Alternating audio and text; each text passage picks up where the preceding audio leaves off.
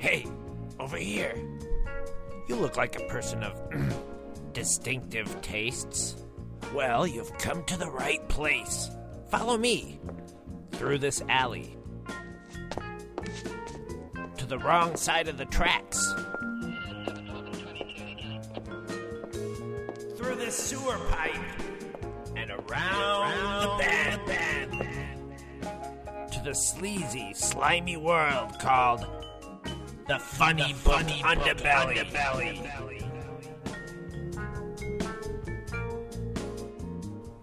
All right, welcome to the premiere episode of the Funny Book Underbelly. Working title.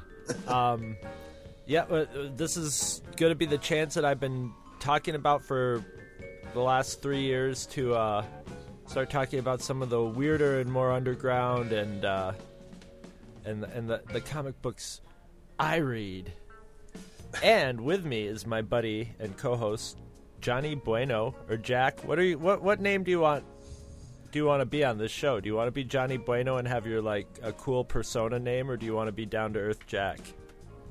Well, if you really have to ask, then I'm not really sure myself. It's not too convincing. I think Johnny Bueno was an earlier persona, but the hair fell out, and I kind of outgrew the leisure suit. You know exactly which one I'm talking about. Yeah, you were.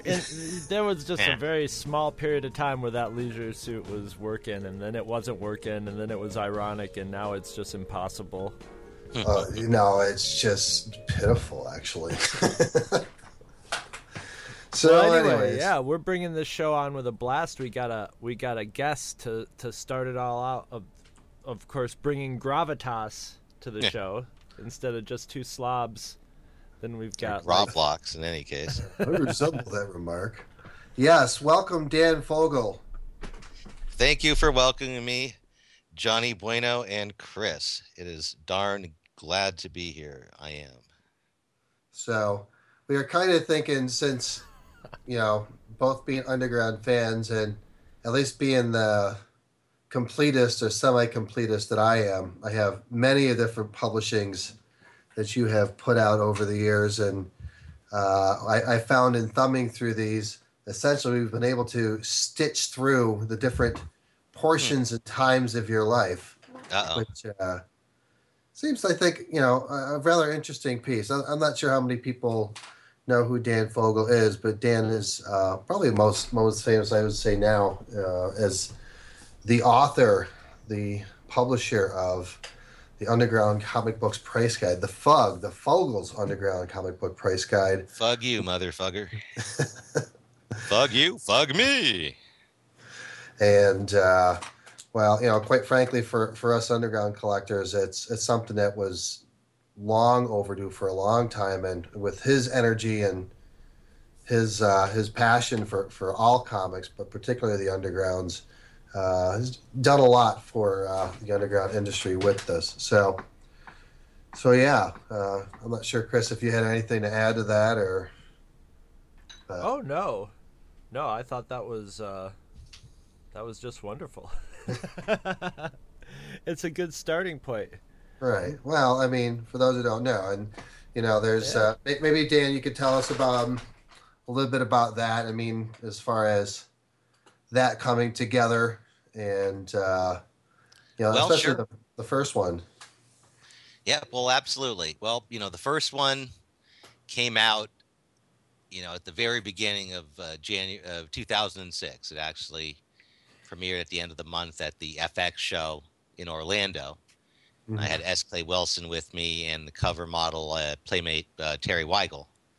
So that was a fun way to get it launched. But it took years of, brainstorming and networking and invaluable contributions from friends and volunteers, as did the supplement, which came out a couple of years ago, which updated prices and added a couple of, extra sections. And now, we're announcing the next big one, which is going to be out at the end of next year, which will be even bigger and incorporate everything, plus, price updates for what's gone up, in the last couple of years. But it was needed. I mean, I had the advantage of having been hanging out with the artists since I was a little kid, being a retailer since I was in high school, and then a creator and publisher for the past 20 years. So I really got to see just about everything. Right. And you got your start over by UC Berkeley? Yeah, I worked for Bob Bierbaum. I had been selling at conventions for about 3 years before that, but he offered me a job at Best of Two Worlds, which was a couple blocks down from campus, and like a couple blocks from the dorm. So, the only place I applied. How can you go wrong with that? Right. And back then, were you what sort of stuff were you selling? Were you selling, I'm assuming, mostly mainstream stuff, or was there even a market back then for underground? Yeah, pretty much, Golden Age, Detective 27s, Captain America ones, Yeah. By 86, I had a Marvel one and a Superman one. So let's just say, top 20 books, a lot of Golden Age, a lot of Silver. Things hadn't gotten quite so crazy yet, then, original art. I mean, I've been going to cons since like 74. So, I wasn't quite there at the earliest wave, but I was there halfway through the first wave, I guess. So how old were you at your first Yeah, you were young. Yeah. Were you like 8 years old? Yeah. I was born like December 65. Awesome. So, yeah. Holy cow. Oh, you're so lucky, man. I was in such a backwater, jerkwater town that, it wasn't until I think I was in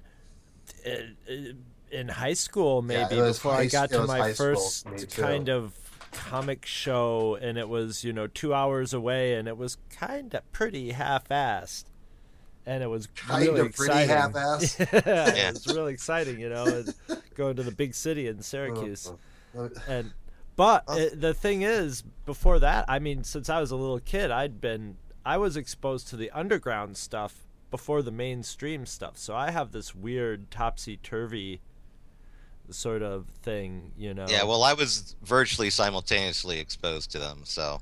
I was gonna ask, did you have a first underground comic that you remember, like, being the first one you saw that was just like, this isn't like anything else, or was it just something that was just there? Well, the first one that, certainly, whether or not I saw Zap Zero first, in a barber shop, or whether or not my stepbrother gave me Freak Brothers 3 first and had the Fat Freddy Keith Spills poster, that would have been like the summer of 74. So I would have been like 8. So yeah, around the same. So there, my dad was buying me National Lampoon by the end of that year. So really a few years, and then mostly it's always been both side by side. You see, I think our culture has sort of gone downhill, and I can sort of trace from the point when National Lampoon stopped coming out. Or there was a little while where somebody bought it up or something, and it was a completely new staff, and they tried to hip it up and short attention span it up, and it was, somebody had bought the license to it or something. But, man, that was a great magazine. We used to call that National Lamporn when we were in high school. No, it's influential on a lot of us, absolutely. Very important at many levels. So, I was able to finally get the regular National Lampoon series into the supplement, and then one of the things I'll be adding new to the new Big Bug 2, Electric Boogaloo, is all the National Lampoon specials and books and things like that. Oh, great. Oh, yeah, absolutely. I mean, it's exposed to Von Bodie, Cheech Wizard, Sherry Flanagan, Trots and Bonnie, Bobby London's Dirty Duck. Anything Gan Wilson did, but especially Nuts. Mm-hmm. And all the comic book parodies, right? Knock Fury. What was it? G. Gordon Liddy, Agent of Creep. Yes. The guys who grew up being twisted by Harvey Kurtzman and Mad and that whole generation of, Spike Jones and what's his face? Kovacs. Yeah, all those guys in the radio comics and the Lenny Bruce and stuff like that. Mm-hmm. All those guys, they're the ones who synthesized it and did the undergrounds, and then by doing that, they influenced us. Right. So it's... Yeah, it's amazing how quickly it went from, like, Ernie Kovacs and that stuff to, like, R. Crumb and the underground stuff, how fast that evolved, Oh, yeah. That evolved. I want to say that, like, the amount of depravity and stuff in it, because it's funny because a lot of that early stuff was sort of decried as being, at the most of it, Lenny Bruce being the most depraved of all of that stuff, and of course it's relatively tame now, but it did sort of twist the mind of the youth, like they said. The Emperor has no clothes, essentially. I mean, in the way that Mad did, he pushed it to the next level, just like Henry Miller and Nabokov were doing with fiction. Mm-hmm. That was a time when people were pushing the barriers, and in the comic book was a very important part of that whole movement, probably because of the fact that people only thought of it as being a children's medium. Yeah, and it could slip between the cracks. Yep, after the suppressions and the book burnings and the EC being banned and all that stuff, these guys were determined to prove that comics could be as vital and equal a medium as anything else. And the depravity, sure. They want we can't do sex or violence or any of this other kind of stuff. Uh-huh.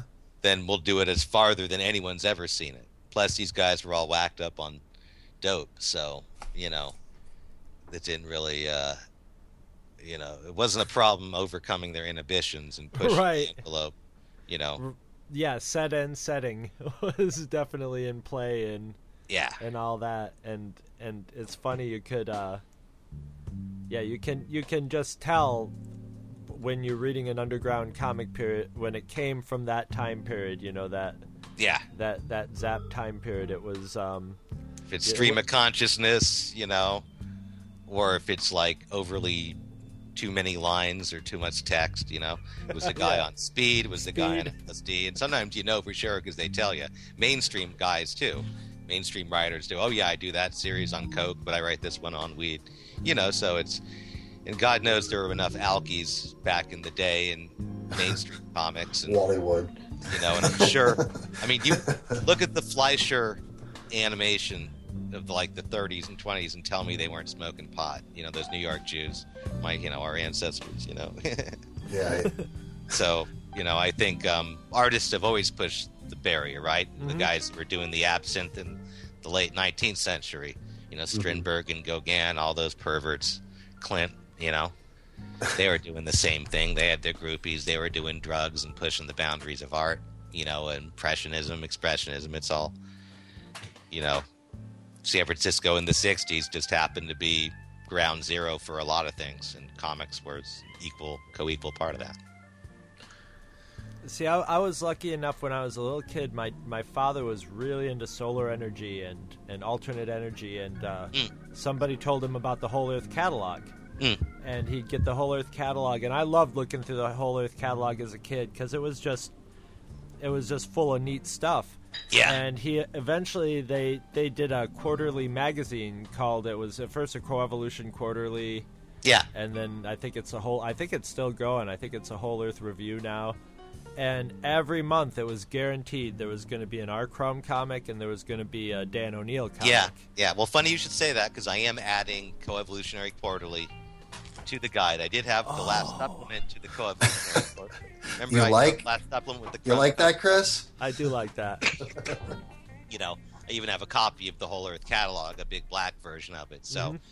But yeah, I mean, I'm going to be scanning the covers soon. I've got some from various sources, O'Neill covers and some of the Crumb stuff. So yeah, part of what we're doing is saying, this was in this issue and this was in that issue and that's what it was worth. That's why I had my supplement called the supplement, and the logo looked like the logo from the Whole Earth last supplement. Last supplement, the first supplement. Right.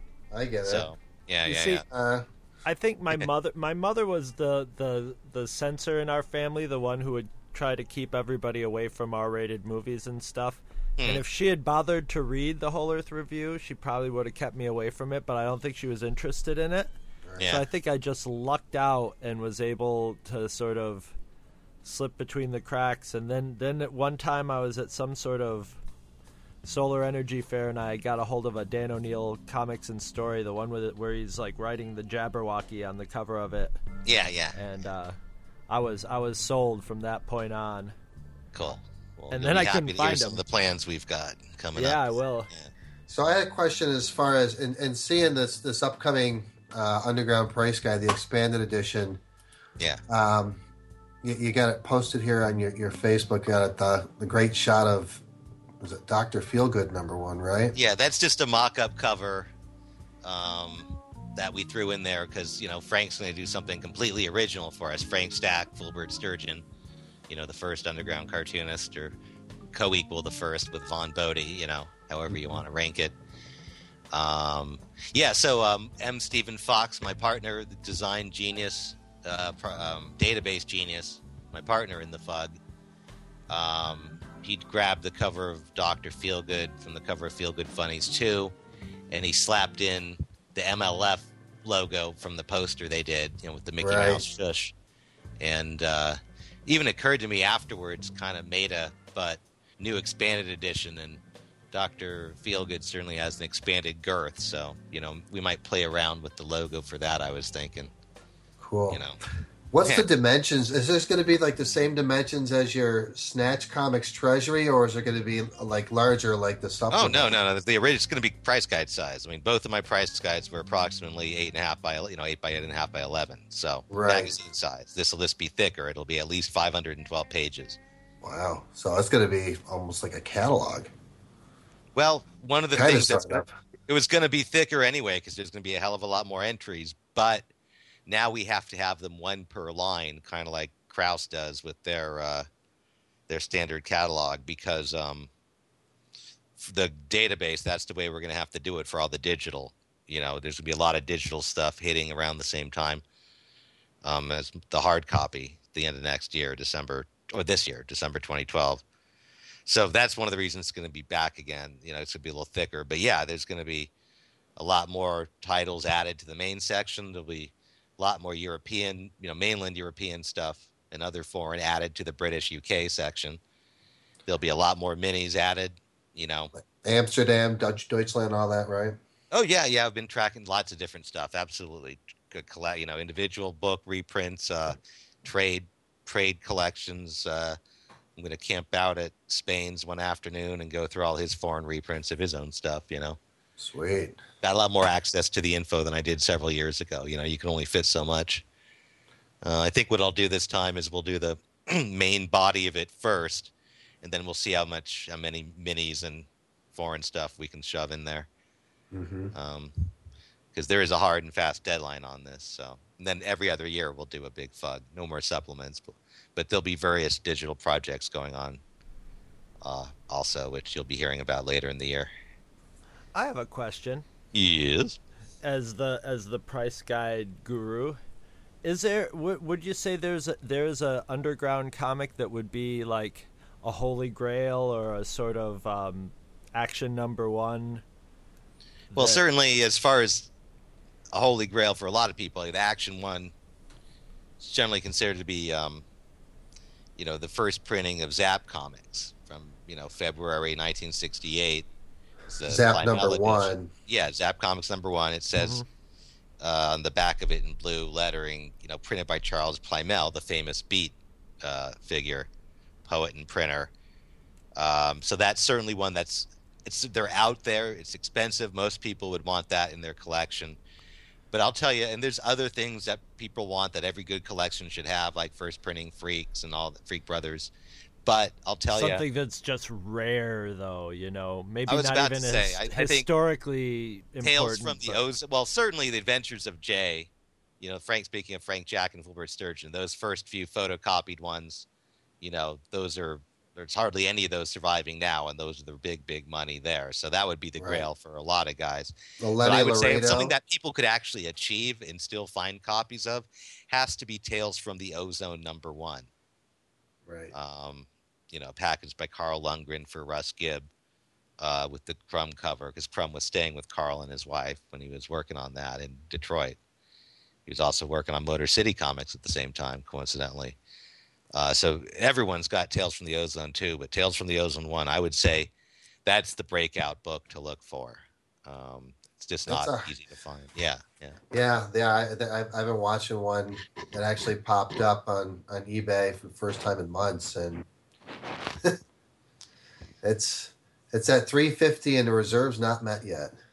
Yeah, yeah. Well, hey, they ain't printing more of them. You know, Right. I used to think, mini comics. It took me a while to, I certainly didn't put many mini comics. Say that three times fast in the first guide. I didn't break them out, but I finally saw enough of them in the wild, and I have enough of the photocopied comics I did back in the 70s. So, as far as counterfeits, it Yeah. costs more these days to make your own copy than to just buy the fucking book. So I'm not. I think we can all, if we're going to spend the kind of money, I think we can tell when we're looking at 40-year-old photocopy paper. Yeah. We were You know, most of us 40. it's funny you say that because I've been going through a lot of the. I've been on a real Starhead comics kick lately, and they did a lot of Yeah. minis back in the early to mid '90s. Great stuff, absolutely. And they sent me a list of stuff and some samples. Mike Dowers, Bruce Crislip, XEX, or Yeah. he's great. I just saw a bunch of his paintings and Bill Leach's collection. Mm-hmm. Yeah, no, Starhead, great people. Yeah, back when they had J.R. Williams doing a lot of those, and Dennis Worden did a few of those, and Yep. so. See, one of the things I love about underground comics is there's probably hundreds, if not thousands, of titles out there that just nobody even knows about that were printed up in one city. Yeah, regional stuff. Yeah, or yeah. Or vanity printing, or a kid who's he and his friends were at a college where they had a printing press. I mean, I had a garage that was attached to a house that we rented, and it had a bundle of what were they called, depraved comics, and it was somebody's underground comic. I think his name was like Quentin Fogel or something like that. Never heard of him ever before. I've tried. I have one of them from the bundle. I slipped one out of the bundle, and I've looked around for it and never heard anything of it. It was probably something the guy did in college just for the hell of it. And stuff like that's got to be turning up every once in a while. And you'll have to help me document that. We'll put that in the new FUG. That would be funny. That would be especially funny if this person ran across it. Well, there's stuff that was in Kennedy's 1982 guide that only he had seen and only a few people had seen. There's one or two things in my guide that only me and my immediate friends had seen because it was so regional.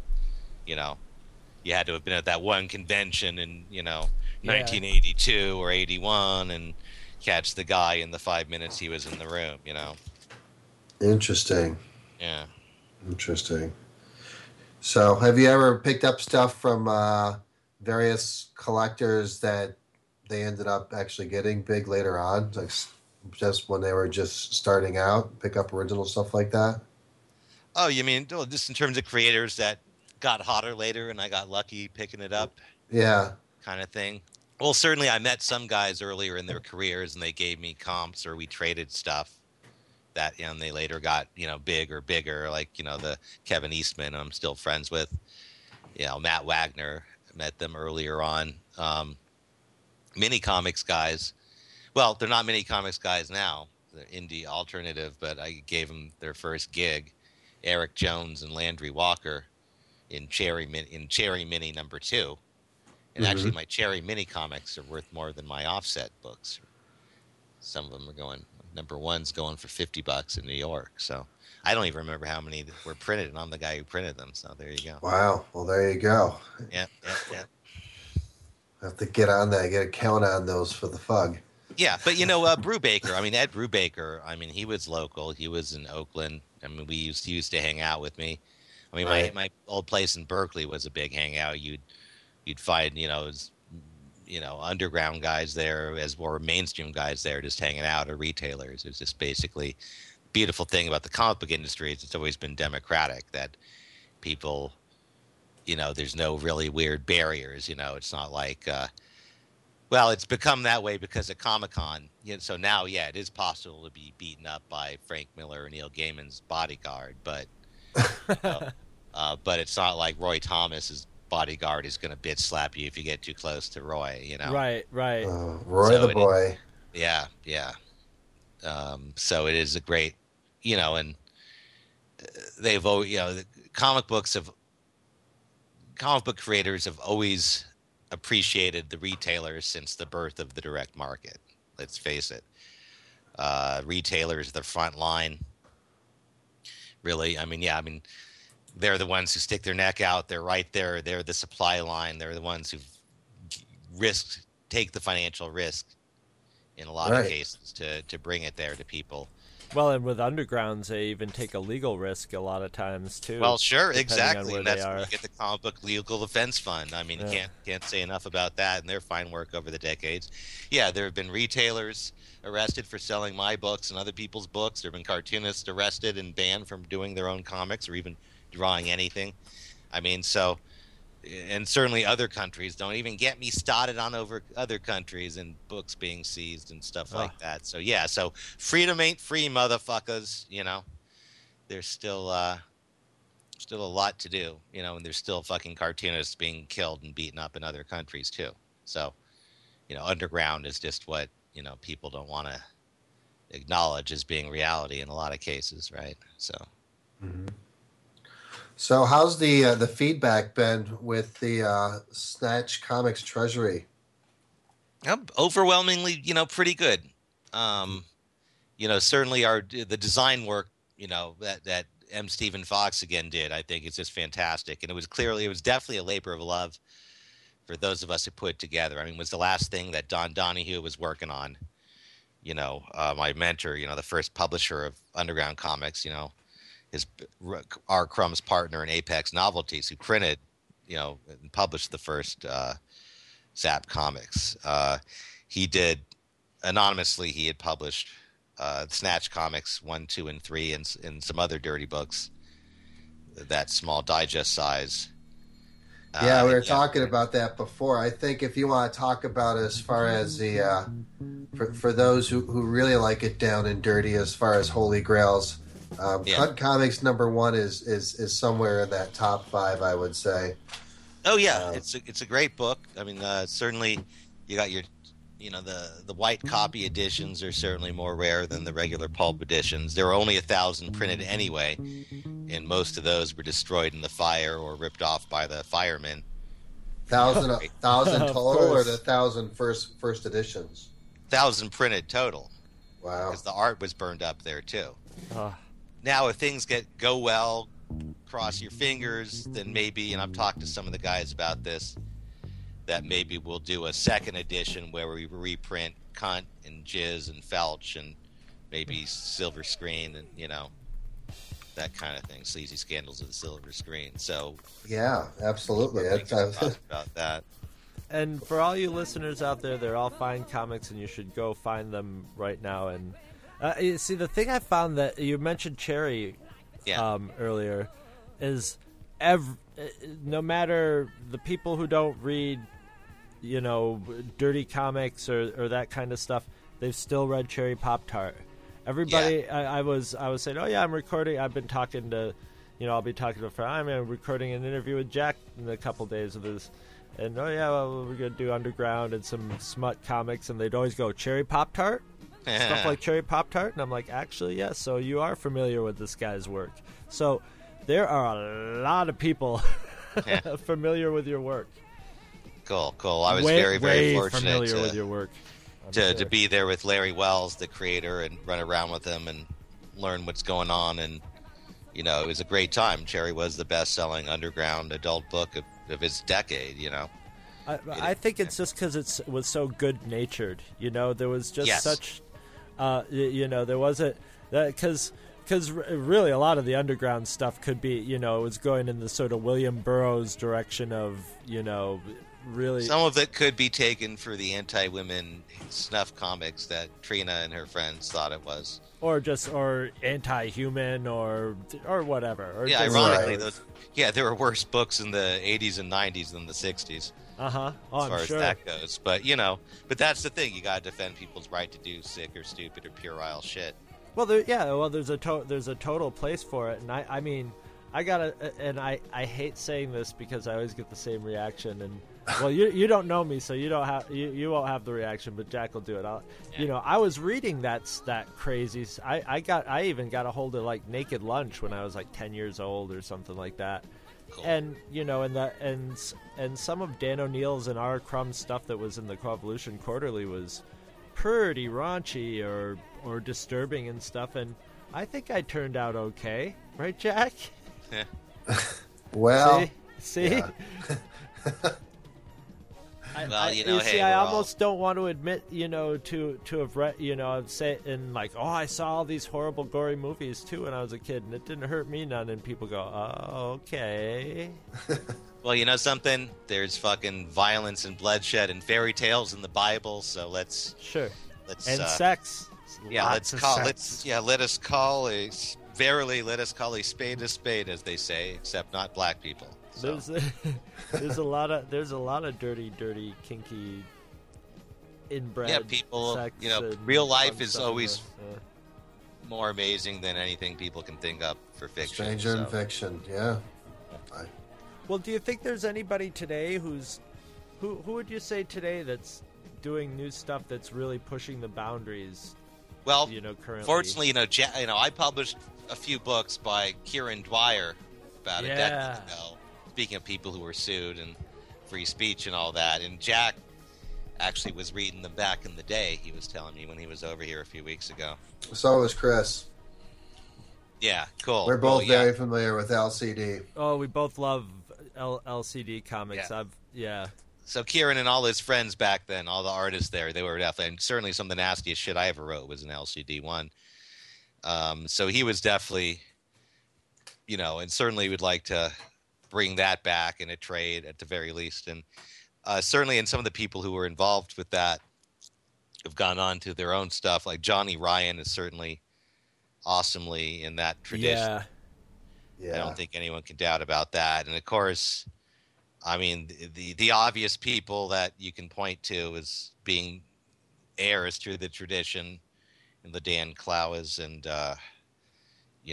Peter Baggy, and of course the Hernandez brothers, and 8 million other guys we can mention, and Chris Ware. Yeah. But for me, it's always been a state of mind. I mean, certainly, I've had debates, even 20 years ago with people. The Undergrounds are dead. Oh, it ended in '73 when this, that, or the other thing, and I was always, even hey, it's the creators, it's the spirit, You know it when you see it, right? Like whether it's porn or art, you'll know it when you see it. Right. An underground when you see it, And some things do blur the boundaries, but the idea is to push your thinking beyond the boundary, and that's what undergrounds have always done best. Well, do you think they're going to have to really try to do that even more so now? Because I just was thinking of this just now is, we're sort of moving into the world where the major, like Marvel and DC, are setting their stuff up for people to look at it on their iPad and stuff like that. And, and that really, it's almost weird. They're almost moving into the world of the small publisher too. So do you think that the the e-comics or CBR comics or something like that is gonna maybe give new life to it has to be. Well, when you think about, first of all, it's a new medium to deliver content. So right now they're in the hungry for content stage. Right. So no, absolutely, and that's how you reach people, and you get the fetishists who will always have to buy the small amount of copies you have to physically publish. But it's digital, and you have to make it available both. I mean, all the big boys are day and date digital now. I mean, there'll be at least one different digital version of my guide available around the same time as the hard copy. So, we are going to be digitizing a lot of classic undergrounds and getting them back in print that way first. Cool. So there's going to be a lot of scanning in my near future. I mean, we've got years worth of projects I'm putting together with the Air Pirates. Speaking of Dan O'Neill and some of the other guys I work with. So, can you list some of those other guys for the audience? Larry Todd. These are all people I've been seen with in public, so I'm not really, I'm not breaking any confidentiality clauses with these guys. Certainly Dan O'Neill and Ted Richards and Larry Todd. Guys I've known since I was a teenager. Then there's going to be digital and hard copy stuff. But I'm getting more into the merchandising too. So right now, the next thing I'm going to have out actually by the end of February for the Image show in Oakland are a set of 13 Robert Crumb medical marijuana recipe cards by Dana Crumb, adapted from their Eat It cookbooks of the 70s. And you're going to find that the pot clubs and those are like the head shops of the future. And the people there's a lot of people smoking pot out there who don't know who the hell the Freak Brothers are, and I'm going to change that. That's bizarre. Yeah, they don't know who Dope and Dan is. They don't know who Dr. Atomic is. And if I give them a free download, if they buy a Dr. Atomic for President T-shirt from me, and I give them a download code for a free issue of Dr. Atomic, hopefully they'll buy the trade, and then we'll sell enough digital trades and we can print a hard copy trade. In the meantime, while I'm working on the next guide, I'm going through and double checking all the different printings of Dope and Dan and Dr. Atomic. And hey, listen, if John Crisfolucci can sell his cartoons to TV, somebody should sell a kiddie version of the Freak Brothers. A nice tame version just to get the kids. Well, that's the into thing. The there characters is no compromise with them. That's why no one's successfully pulled it off yet. However, it's as close as it's ever come. So if there are enough people with money, perhaps the claymation version that Gilbert's been working on in England could come to fruition. That would be amazing. But YouTube, it's up on YouTube. The trailer, so it is. So yeah, I saw that. Yeah, so that's pretty cool. But they've been trying to get that done since things take a while sometimes in show business. I mean, they've been trying to get the Freak Brothers movie done since the late 70s. It took them 10 years to do the Batman movie. It took them 20 years to do the Spider-Man movie. Took me 10 years to do Snatch. So, and a few years to do the Price Guide, 3 or 4 years to do each Price Guide. So, things do take time, and people forget afterwards that there was a wait, except for a few crazy anal fanboys who remember the long, long wait between, say, Camelot 3011 and 12 or Watchmen 11 and 12 or whatever. But when you read the trade decades later, you're not going to care. You don't care. Exactly. That's the beauty of the trade. You don't care, and it's long forgotten. And it's funny you say that because some of these guys, that do take forever and all that. The way I look at it is it's not like from the '60s or where comics were pretty bland and there wasn't a lot of them around. There's so much stuff out there. We're still in the golden age of reprints right now. Everything is just amazing. You can go broke, and I've gone broke several times trying to keep up with everything. Sure. Yeah, it's just amazing, And, first it's all the hard copy stuff that they brought, and now it's all digital and more and more. I'm glad I didn't invest in microfiche. Boy, huh? Exactly. Hundreds of dollars for comic books and microfiche. You got to buy the microfiche machine. I've always seen the underground world and the independent comic world as being basically, 99.99999% of the time, if you're drawing a comic book, and even if it's a popular comic book, you're probably not making an awful lot of money, so you're doing it as a labor of love. And, why would you want to be like, well, I have to get an issue out and maybe hack through an issue to do it? I'd rather, I was always like, I'd rather have them, if it takes them 3 years to be inspired to finish off. Chester Brown's done that several times. Sure. Where he's sort of ended a series. He had that Underwater series, which I was really, really I was anticipating every issue. That he was just like, I think it was going nowhere, and I abandoned it. And I was kind of pissed off at first, and then I'm like, well, why would I want him to keep doing it if he didn't know what and that's the beauty of Underground. You get to do what you want when you want. That's why Wally Wood did Wits End. That's why Ditko did his Undergrounds, because they could find their expression in mainstream. But the thing is, there's a difference between mainstream comics and underground, and they got to keep the sausage machine churning month after month. So if you want to be, if you want to make your brilliant mark, do it at DC or Marvel, but you're not going to own it. Now they've had profit participation because of, the brave pioneers, including the underground people who pushed that envelope.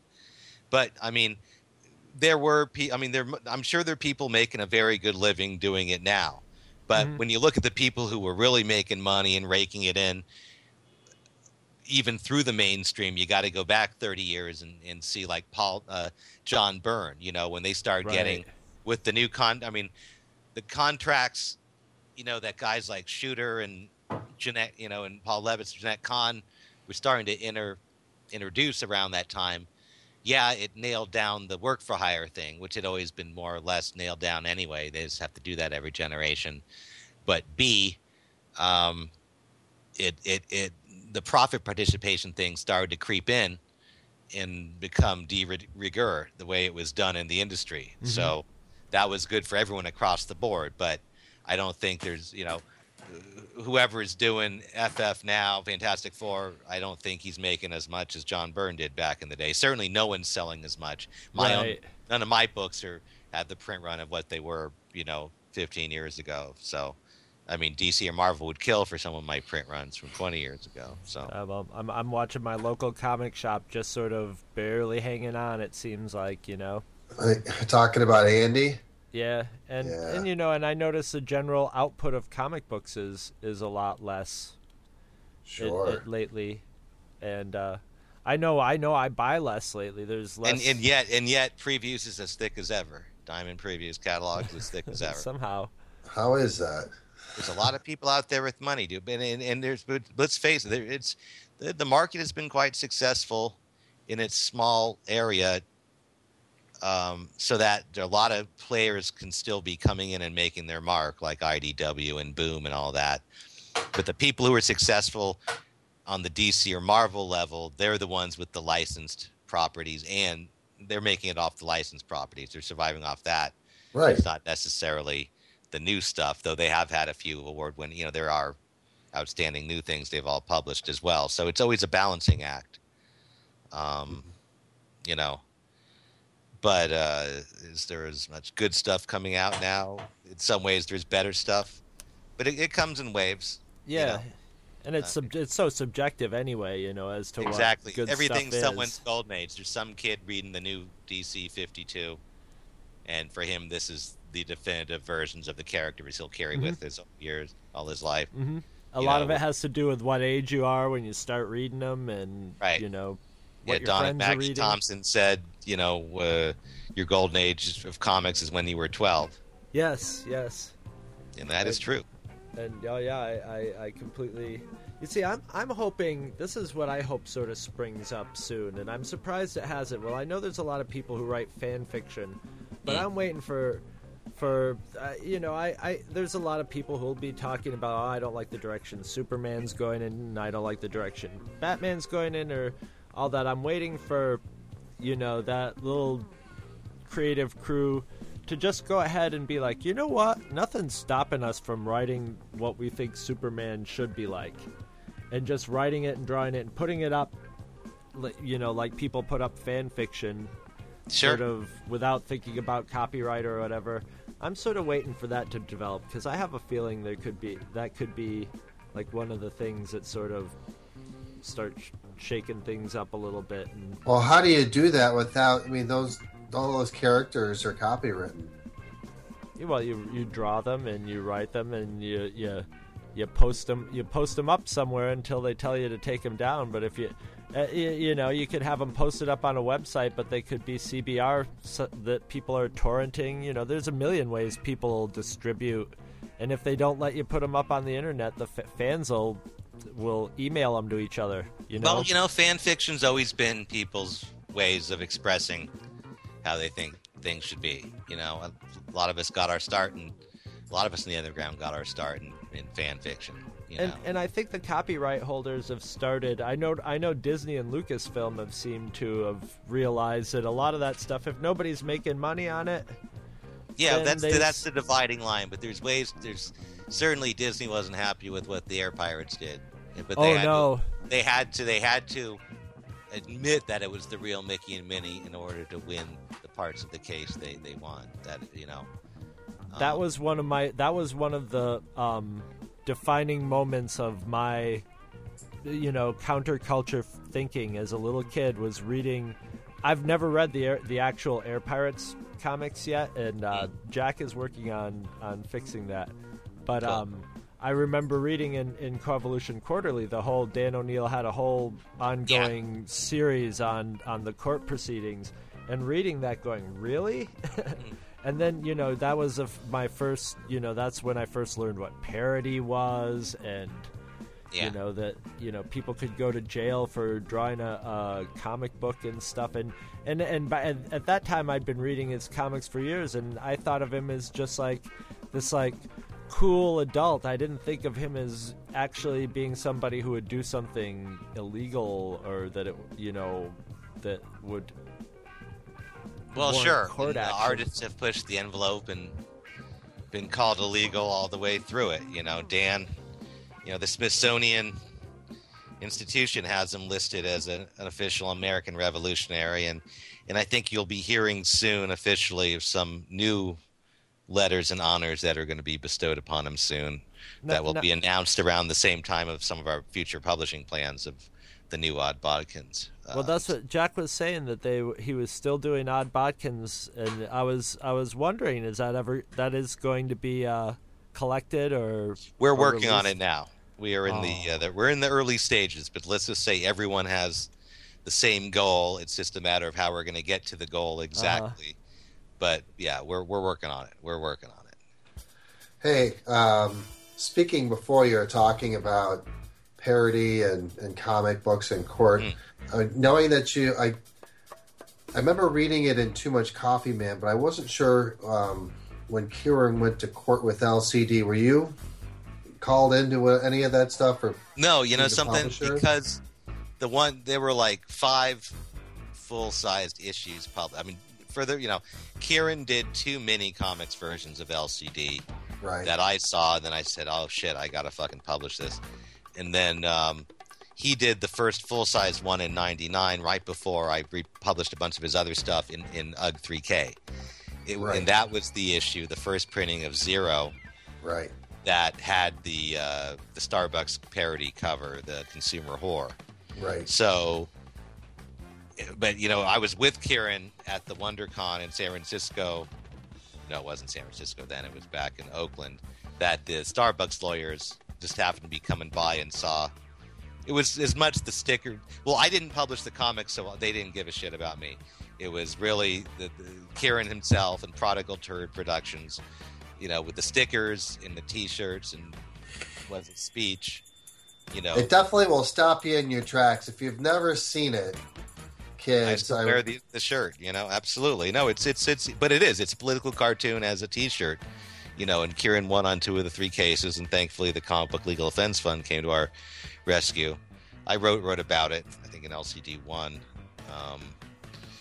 But yeah, no, I was with him spiritually and certainly on the phone, and we get together during the whole time, and I helped him get in touch with the Comic Book Legal Defense Fund. Certainly, I was making the calls for him. But yeah, no, I haven't been dragged into court yet, but certainly, if that be my fate in the future, hopefully I'll be on the winning side of history. Yeah. Yeah, hopefully. Yeah, it's for anybody listening in through their secret U.S. government software that picks out keywords. I don't know if we've been putting out any code red words in this podcast though. Trotsky. Oh, you had to do it, didn't you? Oh, yeah, that would have nailed us in 1955 or something, or 1962. Although we were talking about dirty stuff, and I'll bet you half of the time that's what they're looking for anyway. They're not really looking for terrorists. They're looking for some good dirty talk. Or they don't have the budget. George Bush himself Jr. might be personally listening in on every one of us, but I'm sure the budget, I know there's people out there doing something, but they don't have the budget, and they don't really give a shit about most people. People are just blips to them. G-dub. That's what I like when when I have friends, and they're 9/11 conspiracy researchers and stuff, and there's like, I don't know if I want to use a landline anymore because it's probably, and I'm like, do you really think that like your compilation of information off the internet is any different than a million other people have compiled the same, and like how could they keep track of all you guys and listen to and tap your phones and don't worry about it. you're good.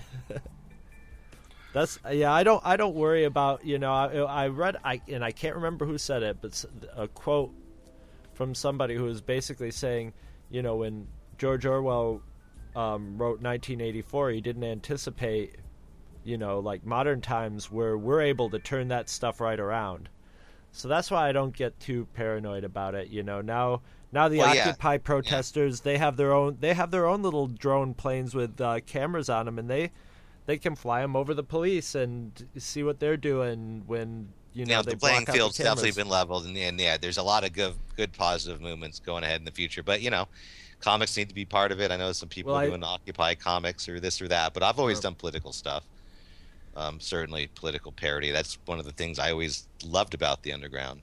Well, I think a lot of the underground and alternative comics today, there's not, with the level playing field of the internet, actually that level playing field is just going to tip towards them because they've been used to playing everything by ear for ever since they started, decades and decades. Sure, but not all of them are really internet savvy.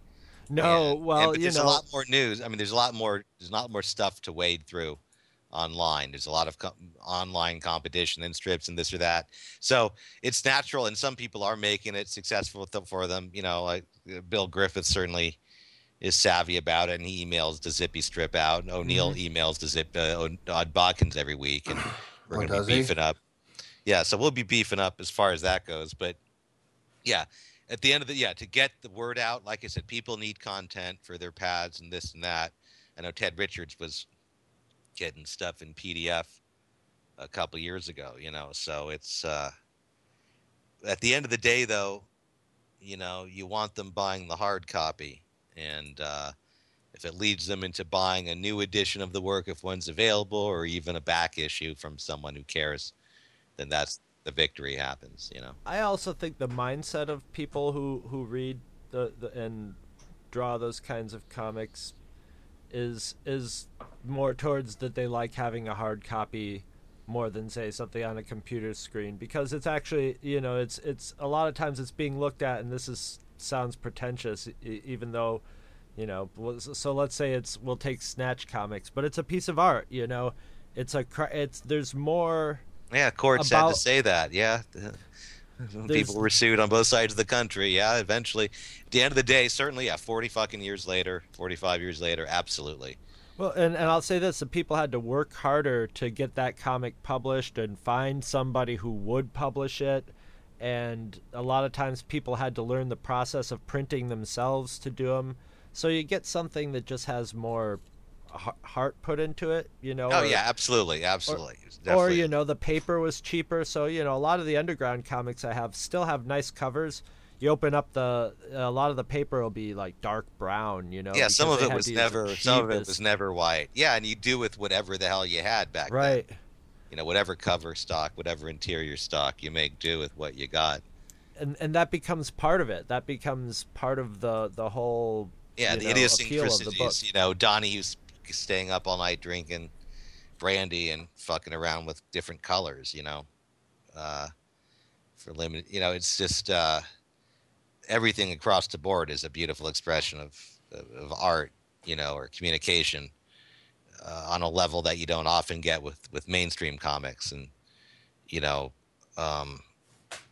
never replace holding the physical book, as a connection to those feelings or thoughts, Right. I mean, okay, let's say the cover of Superman 149 or Crisis 7,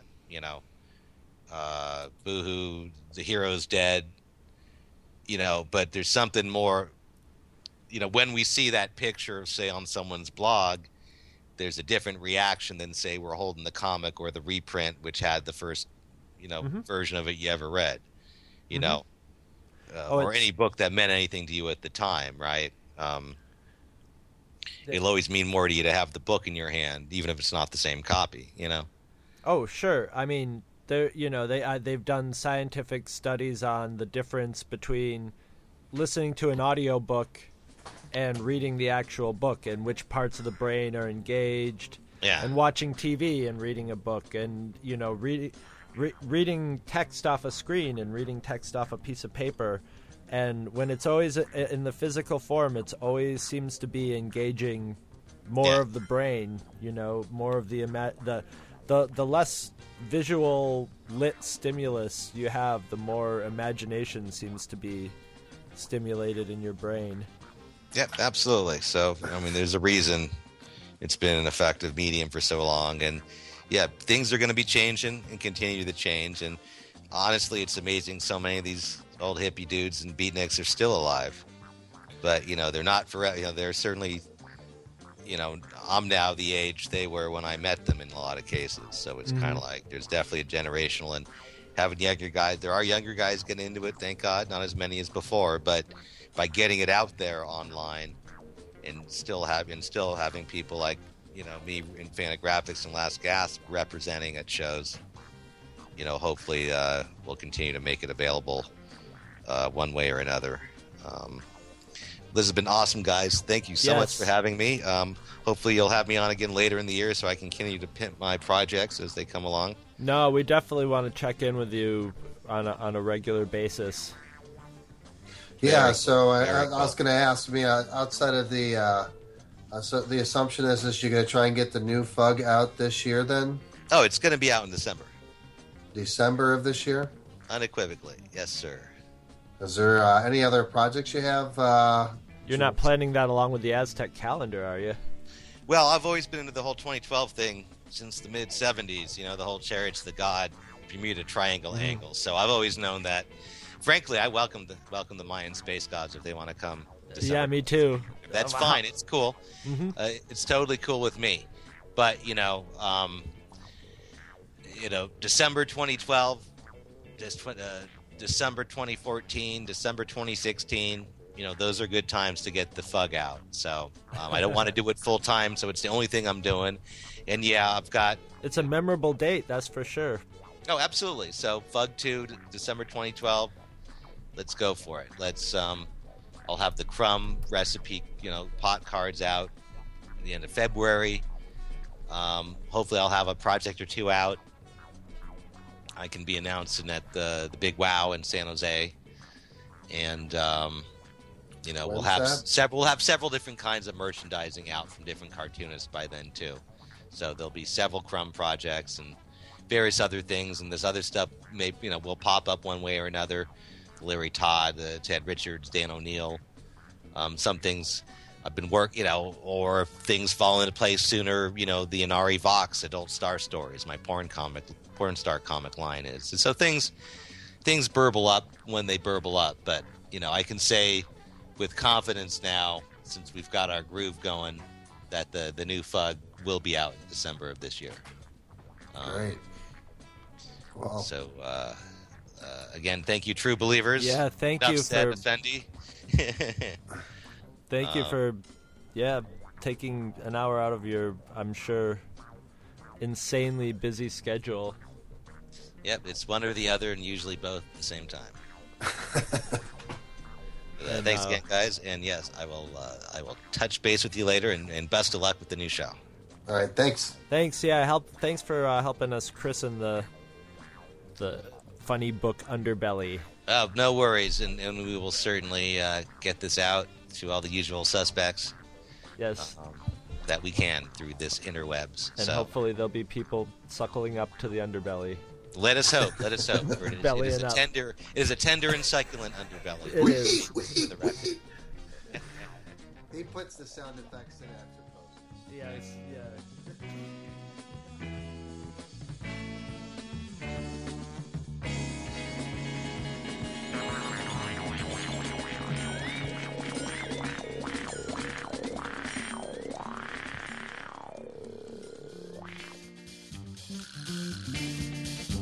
Mm-hmm.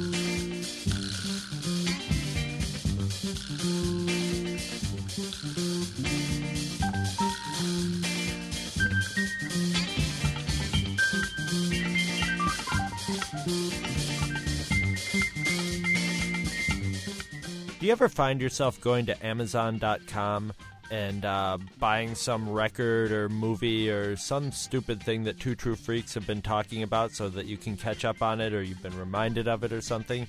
Well, now, how about this?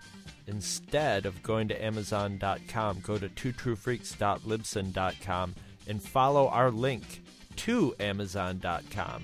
When you do that, if you buy something over at Amazon, we get a little cut out of it, which is awesome because we love money and it won't cost you a thing. Did you know you can sponsor an episode of this or any other of your favorite Two True Freaks affiliated shows? That's right. Simply click the PayPal link on our website, donate any amount at all, tell us which show you're choosing and what message, if any, you'd like us to read on your behalf, and you will be an official sponsor of that show's very next episode, with your message read in the show's opener. It's that easy, and there is no minimum donation. Be a show sponsor today. Visit our website at twotruefreaks.libsyn.com. Two True Freaks is always spelled TWOTRUEFREAKS. Libsyn is spelled LIBSYN. You can email Two True Freaks directly at twotruefreaks@gmail.com. Join our forum at forumforgeeks.com, where you can discuss all of the shows on our feed with us and your fellow listeners. You can find Two True Freaks on Facebook. Just search for Two True Freaks. Dumbass. And hey, you can friend me, Scott Gardner, on Facebook too. My name is spelled SCOTTGARDNER. You can friend me on Facebook too, if you can find me. Now available, Two True Freaks t-shirts. See our website for details. Two True Freaks is a very proud member of the Comics Podcast Network. You can check that out at www.comicspodcast.com, where you can hear our new episodes when we put them up. We are also members of the League of Comic Book Podcasts. For more information, visit comicbooknoise.com/league. If you ever leave your house and you actually have friends, why don't you tell them about Two True Freaks? Thanks for listening, and join us every Monday for new episodes of Two True Freaks. Two True Freaks has been brought to you today by Damanzo Core of Milan, Italy, and by the letters F and U.